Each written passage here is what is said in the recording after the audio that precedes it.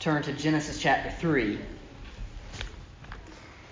And if you'd like to also go ahead and go to Romans chapter 8, you can do that. We'll begin in Genesis chapter 3 and then go to Romans chapter 8 and a few other places in the Bible today.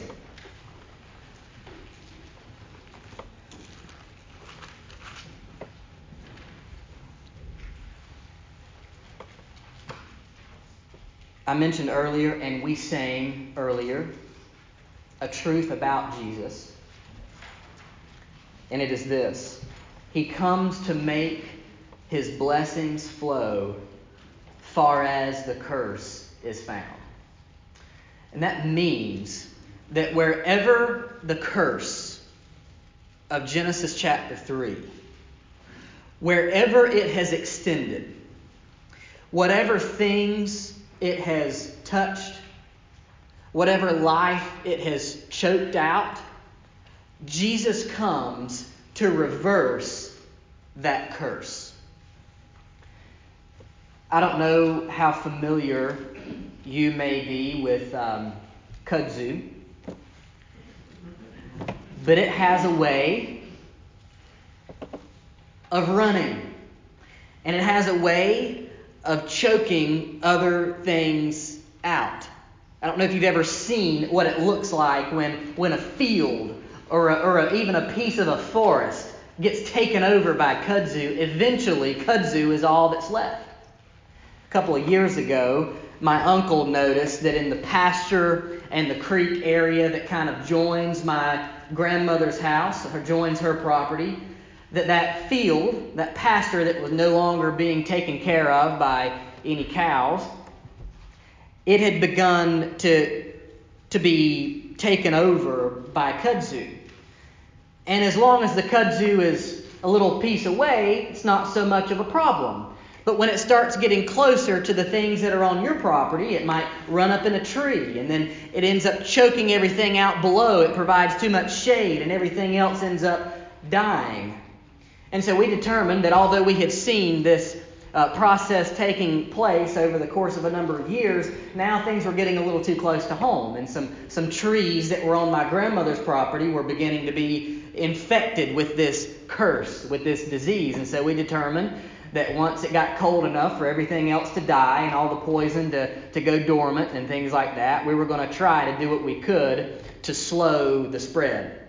And so one day in the winter, the men of the family got together with machetes and bush axes and chainsaws and all manner of whatever we could put our hands on.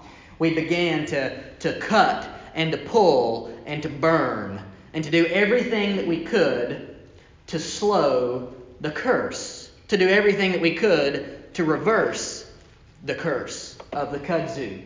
It's interesting, though, about kudzu, the way that it lives and the way that it thrives is that it'll grow and it'll run and then it'll root. And then it'll run and then it'll root again. And then it'll run some more and then it'll root again. And so you can cut it right here, but 10 feet away, it's still living. And you've done nothing to slow the spread. And so you have to pull it up out of the ground and chase these vines across the ground. And some of them are hidden by leaves and by old trees that have fallen. And it seems like no matter how much work you do, you can never get it all. And so you wait for the summer to come. And then when the summer comes, everything begins to bloom. And everything that was dormant begins to come back to life. And you see how much you got, but you also see how much you missed. And no matter how much labor and how many burn piles you lit, it seems like you can't get rid of it all. Well, this is an apt picture. This is a clear picture of our problem that is conveyed to us, that is communicated to us from Genesis chapter 3. The Bible speaks a word, and it says that the curse of sin has so infected every part of our lives that it's going to take something drastic. It's going to take something momentous, something never before seen in order to reverse the curse. We read in Genesis chapter 3, beginning in verse 14, after sin enters the world, it doesn't stop with Adam and Eve. It keeps getting passed on. It's like the vine has taken a root and then it's run. And then it takes another root and it continues to run. It says this in Genesis 3:14. The Lord God said to the serpent, "Because you have done this, cursed are you above all livestock and above all the beasts of the field. On your belly you shall go, and dust you shall eat all the days of your life. I will put enmity," which just means strife or conflict. "I will put enmity between you and the woman." So there's this idea of creation against even God's prized crown of creation, humanity. He says, "I will put conflict, I'll put enmity between you and the woman, between your offspring and her offspring. He shall bruise your head, and you shall bruise his heel." Very interesting statement. We'll come back to that. To the woman, he said, "I will surely multiply your pain in childbearing. In pain you shall bring forth children. Your desire shall be for your husband, and he shall rule over you." And to Adam he said, "Because you have listened to the voice of your wife and have eaten of the tree of which I commanded you, you shall not eat of it. Cursed is the ground. Even the ground is cursed because of you. In pain you shall eat of it all the days of your life. Thorns and thistles it shall bring forth for you. And you shall eat the plants of the field, and by the sweat of your face you shall eat bread." In other words, you can eat, but it will no longer be easy until you return to the ground. In other words, until you die. "For out of it you were taken, for you are dust, and to dust you shall return." We see a picture here of how the infection or the disease or the curse or the kudzu of sin has left no part of our lives untouched. Every part of our being, and even the creation itself, even the creation that we live in, labors under the fallout of that first sin in Genesis 3. There's enmity between man and the creation. Life becomes hard. Childbearing is painful, and then working the ground, there is much toil because thorns and thistles infest the ground. And of course we know from the same song, "And Joy to the World," it says this, "No more let sins and sorrows grow, nor thorns infest the ground. He comes to make his blessings flow, far as the curse is found." In other words, there is a promise given to us in the Scriptures. And the promise is this, is that whenever you see the curse showing up in your life, whenever that first sin of Genesis 3 and the kudzu of sin seems to take hold in different parts of your life, whether it's your relationships with people, relationships break down, there's strife between people, different things like this occur, families break down, and friendships go away, and life at the workplace becomes difficult, wherever there's just the pain of Genesis 3 coming into your experience, things that you didn't even choose, things that you didn't ask for, but you have a body that is breaking down and is failing you, and it's part of this curse that has infected all of the world. The promise is already here in Genesis chapter 3 that Jesus will reverse the curse. We know that things don't get better after Genesis chapter 3. The very next chapter is Genesis chapter 4. And what happens? In the very chapter after sin enters the world, the first murder takes place. Things are not going well. Things are not getting better. And of course, before you even get to Genesis chapter 10, God has already done a reset of sorts by flooding the entire earth. But Romans chapter 8 builds on this a little bit. And we see perhaps a clearer picture of what happens in Romans 8:18. We learn about just how fully sin has infected our lives and infected the creation. It says this, Romans 8:18 and following. "For I consider the sufferings of this present time are not worth comparing with the glory that is to be revealed to us." In other words, what's coming will be so much better, will be so good and so perfect, that it won't even compare to the trials and the hardships that we have to go through right now. Verse 19, for the creation waits with eager longing for the revealing of the sons of God. You see, the creation is speaking of as waiting to be saved too. And it goes a step further in verse 20. For the creation was subjected to futility, not willingly, but because of him who subjected it, in hope that the creation itself would be set free from its bondage to corruption and to obtain the freedom of the glory of the children of God. For we know, listen to this, for we know that the whole creation has been groaning together with the pains of childbirth until now. The creation is pictured as groaning, as wanting to be made new, wanting to be reset again. And it even uses the term childbirth to remind us of Genesis chapter 3, of how the curse has infected everything. And not only the creation, verse 23, not only the creation, but we ourselves, who have the first fruits of the Spirit, we groan inwardly as we wait eagerly for adoption as sons, the redemption of our bodies. For in this hope we were saved. Now hope that is seen is not hope, for who hopes for what he sees? But if we hope for what we do not see, we wait for it with patience. The theme is repeated here in Romans chapter 8. The creation groans, but not only the creation, we ourselves who are part of this creation. God's crown jewel, we've been made in the image of God. Not only does the world need to be reset and recreated from all of its brokenness, but we too have our deepest problem is described by the Bible as the sin that has so infected every part of our lives. Our bodies don't work the way that they should, not necessarily because of a sin that we've done, but because we were born into a world that is broken, a world that is infected by a Genesis 3 kind of sin. Our bodies don't work the way that they're supposed to. Our minds don't work the way that they're supposed to.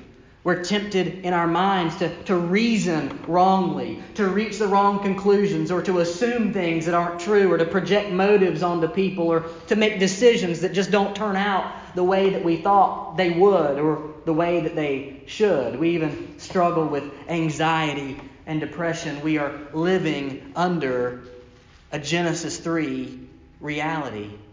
Some of which comes because of the sins we do, and some of which comes just because we live in this kind of world. But the good news is this. The good news is this. If you still have a finger in Genesis chapter 3, Jesus was sent to reverse the curse. Jesus was sent to reverse the curse. I don't want you to miss this. In Genesis 3:15, there is what is called the first gospel. The theologians use a big word for this, but the big word they use means first gospel. You see what's happening?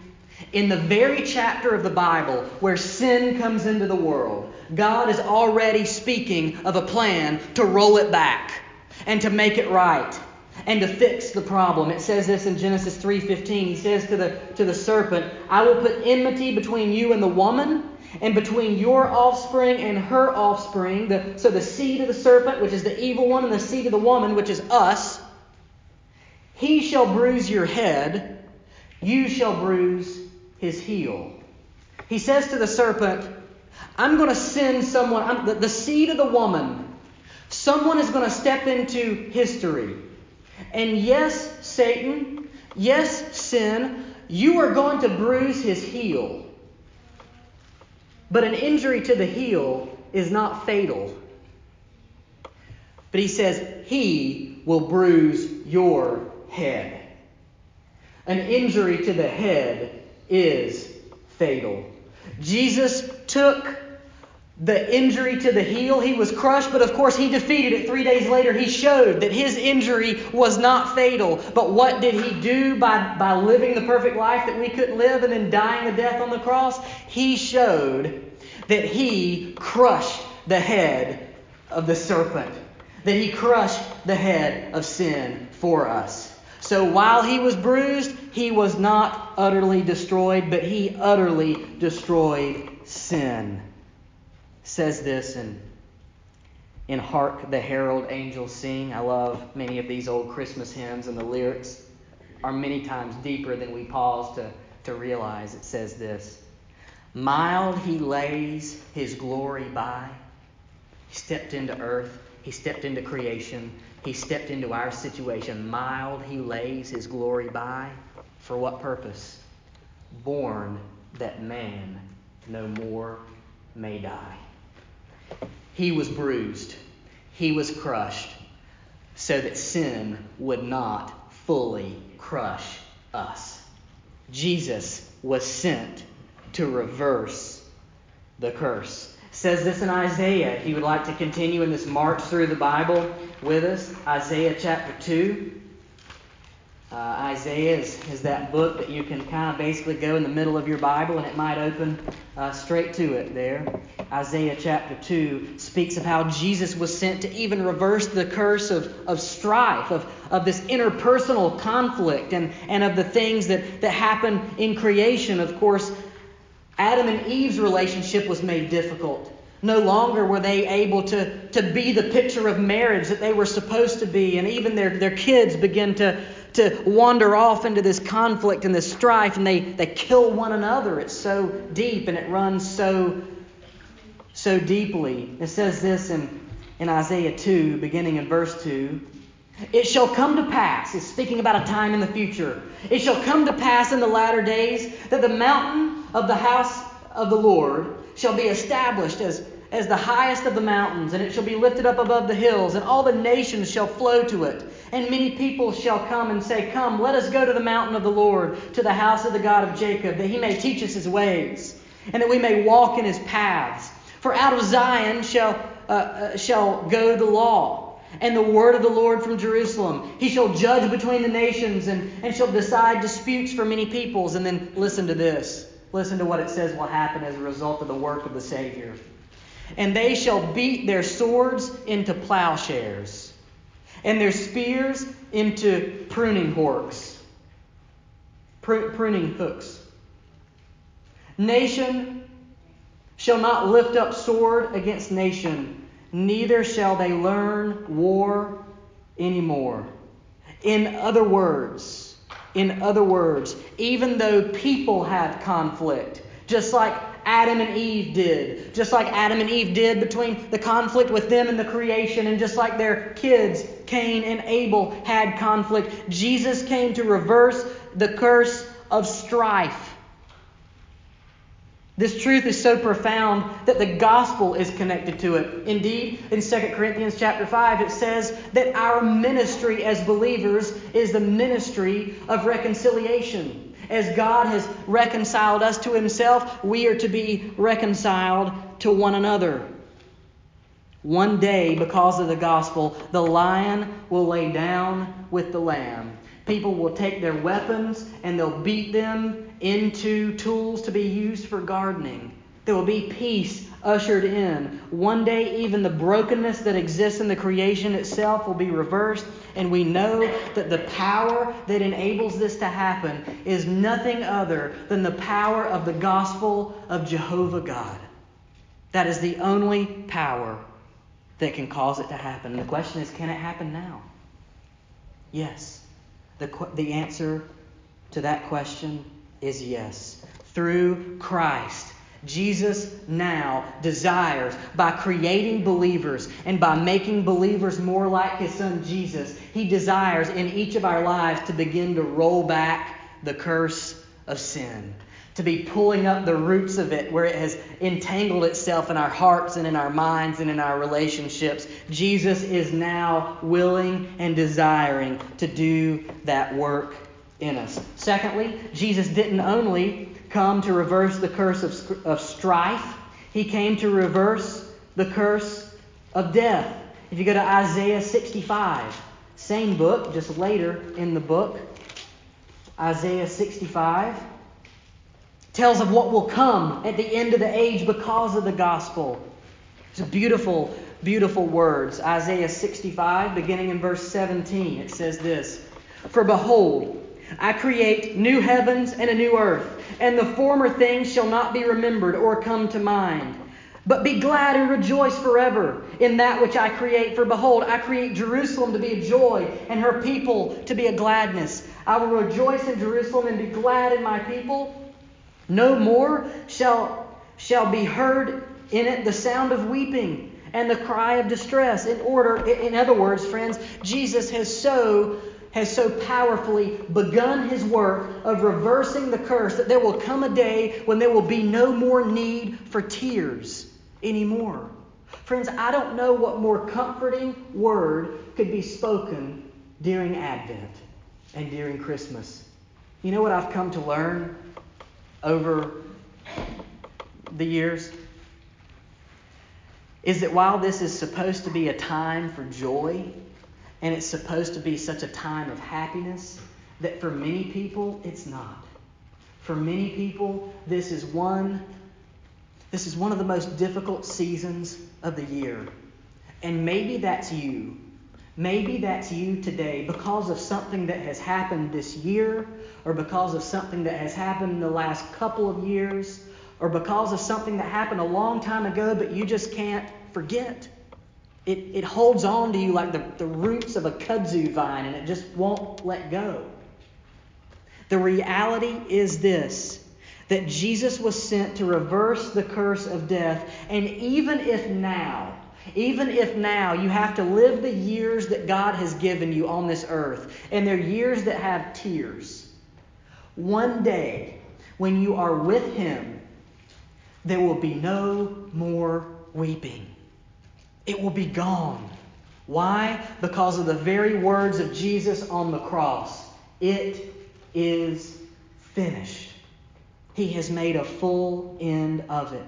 And so even if the way that the curse has come into your life can't be fully fixed here and now until you get into eternity, even if that's the case, Jesus has promised that He will be enough and that He will comfort you until that day comes.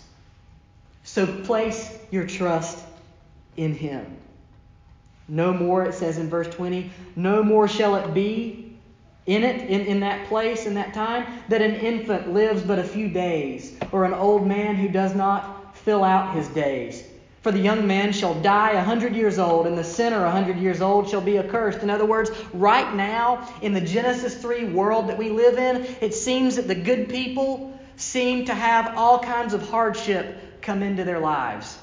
And it seems that the evil people seem to be doing just fine. But friends, this moment is passing away, because for those who are in Christ, the curse will be rolled back. And there will be a time when no longer do the little babies die after only a couple of days. No longer will it seem like the wicked prosper, but Jesus will set everything right again. And it is in that hope that we should place our largest investments, not in the here and now. Because the here and now, of course, we know in a year like 2020, the here and now will disappoint, and it will bring sorrow, and it will bring anxiety, and yes, it may even bring death. But Jesus had conquered even that. It says in verse 23, Isaiah 65:23, they shall not labor in vain or bear children for calamity, for they shall be the offspring of the blessed of the Lord, and their descendants with them. For before they call, I will answer. While they are yet speaking, I will hear. The wolf and the lamb shall graze together. The lion shall eat straw like the ox, and the dust shall be the serpent's food. They shall not hurt or destroy in all my holy mountain. Friends, death is an enemy. I heard news just yesterday of the mother of a childhood friend. The curse came for her yesterday. She's been laboring for about a year under a very aggressive form of cancer, and just yesterday, the Lord called her home. And I sent a message to this friend and just said, I'm so sorry. Death is an enemy. It's an enemy. And we can't escape it here and now. But we can be comforted here and now, and we can know that in eternity, death will not have the final word.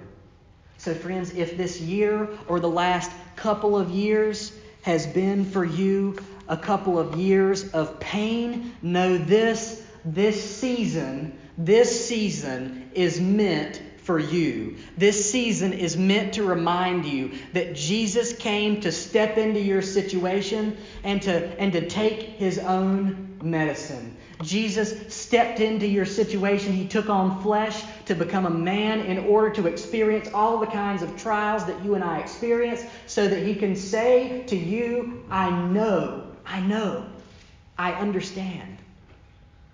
Trust me. I want to read a quote from Dorothy Sayers. She said this about Jesus.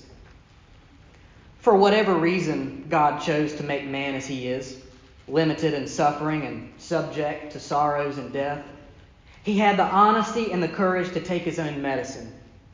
Whatever game he is playing with his creation, he has kept his own rules and he played fair. He can take nothing from man that he has not taken from himself. He has himself gone through the whole of human experience, from the trivial irritations of family life and the cramping restrictions of hard work and the lack of money, to the worst horrors of pain and humiliation, defeat, despair, and death. When he was a man, he played the man. He was born in poverty and died in disgrace and thought it well worthwhile. Friends, Jesus can sympathize with you wherever you are today, because he too walked the road that you walk. And even if your situation can't be fixed before eternity, God has done through Jesus what is necessary to be near you, to bring you comfort, and to make it right in the end. So how does he do this? In order to reverse the curse, Jesus became a curse. In order to reverse the curse, Jesus became a curse. If you're in Isaiah 65, I'm just going to ask you to flip back a couple of pages to Isaiah 53. As we read about a prophecy of our Savior and who he is and what he does for us and what kind of man this is who came to reverse the curse. In Isaiah 53, I'll begin in the first verse. It says this: Who has believed what he has heard from us? And to whom has the arm of the Lord been revealed? For he grew up before him like a young plant, like a root out of dry ground. He had no form or majesty that we should look at him, and no beauty that we should desire him. He was despised and rejected by men, a man of sorrows. If you feel like a person of sorrows this Christmas season, you're in good company. Jesus himself was a man of sorrows, and he was acquainted with grief. And as one from whom men hide their faces, he was despised, and we esteemed him not. Surely he has borne our griefs. In other words, he took them on his back. He has borne our griefs, and he has carried our sorrows. This very clear imagery. What did Jesus do when he walked up the hill? He bore the curse of the tree on his back, and he carried our sorrows up the hill. Yet we esteemed him stricken, smitten by God, and afflicted. But he was wounded for our transgressions. He was crushed for our iniquities. Upon him was the chastisement that has brought us peace, and by his stripes we are healed. All we like sheep have gone astray. We have turned everyone to his own way, but the Lord has laid on him the iniquity of us all. Friends, Jesus came to reverse the curse. Whether the curse in your life is a sin and temptation and it just brings so much shame and you can't seem to break free of the sin pattern, no matter how much you pull up the roots and dirt comes with it and pain happens and sweat, and at the end of the day it just seems like you've done nothing but just exhaust yourself, and the next day there's just as much kudzu in the pasture as there was the day before. Jesus came to reverse the curse. He came to bring freedom from your sin patterns that you can't quite get rid of. He brings power to break you free from that bondage, whether it's some other effect of the fall, whether it's a broken relationship. Jesus comes to bring the power through the gospel to try to mend that relationship. Whether it's a body that's breaking down, whether you have some kind of Genesis 3 problem that won't be fixed. If it's some kind of disease that is just not going to be reversed, as sad as it is. If it's like the mother of my friend yesterday. The curse didn't get reversed for her in the here and now. But it's reversed for her now. Because she's in the presence of Jesus. The reality is, no matter how the curse has infected your life and how many roots it has taken up, Jesus brings the power, sometimes here and now, and definitely in eternity, to undo what the enemy has done for all those who are trusting in Him. This is why we need the gospel. And I will just reflect briefly before we finish on Galatians chapter 3.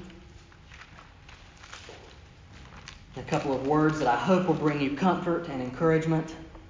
Galatians 3:13 says this: Christ redeemed us from the curse of the law. How? By becoming a curse for us.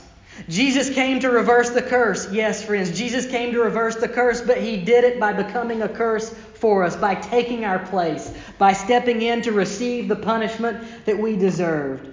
Christ redeemed us from the curse of the law by becoming a curse for us. For it is written, "Cursed is everyone who is hanged on a tree," so that in Christ the blessing of Abraham might come to the Gentiles, so that we might receive the promised Holy Spirit. In other words, friends, it sounds a lot like this. No more will He let sins and sorrows grow, nor thorns infest the ground. He comes to make His blessings flow as far as the curse is found. Wherever the curse has come for you, Jesus has come for the curse. And He will reverse it. Would you pray with me? Father, I thank You for this unique opportunity to meet and to talk about Your gospel in the Old Testament, to talk about how even though the enemy has come for us, even though the curse of Genesis 3 has affected our bodies and our minds and our relationships, and one day it will lead to death, that You have done such a work that You will not allow death and the curse in Genesis 3 to have the final word. But through the power of the gospel, relationships can be healed now, sin patterns can be broken now, and these bodies that we labor with now and the ultimate temptations will be fixed in eternity for those who are trusting in Christ. God, it is my prayer. It is my prayer that everyone who sits under the sound of my voice today will have experienced what it is like for Jesus to begin that work of reversing the curse. And God, I pray that if there is anyone here today for whom the curse is still king, and the kudzu still runs and roots and grows, and you haven't stepped into their life to reverse the curse, to begin that work of reversal and of renewal and of life-giving salvation, I pray that today would be the day of salvation, that they would no more let sins and sorrows grow, nor thorns infest the ground, but that they would look to You and see that You came to make Your blessings flow wherever the curse is found. Wherever the curse is gone, your grace floods that area and covers it. Lord, I pray that today would be the day of renewal, of comfort for those who are sorrowful. And I pray that today would even be the day of salvation for the one who has not yet trusted in You. I pray these things in the name of Christ. Amen. Friends, Miss Dawn is going to play during a time of reflection and response. I'm going to make myself available down front. If you're comfortable speaking with me and you would like to speak with me, I'm available during this time. I'm also available after the service. So I want to ask you now, would you stand as we sing and as we respond to the Word of God today?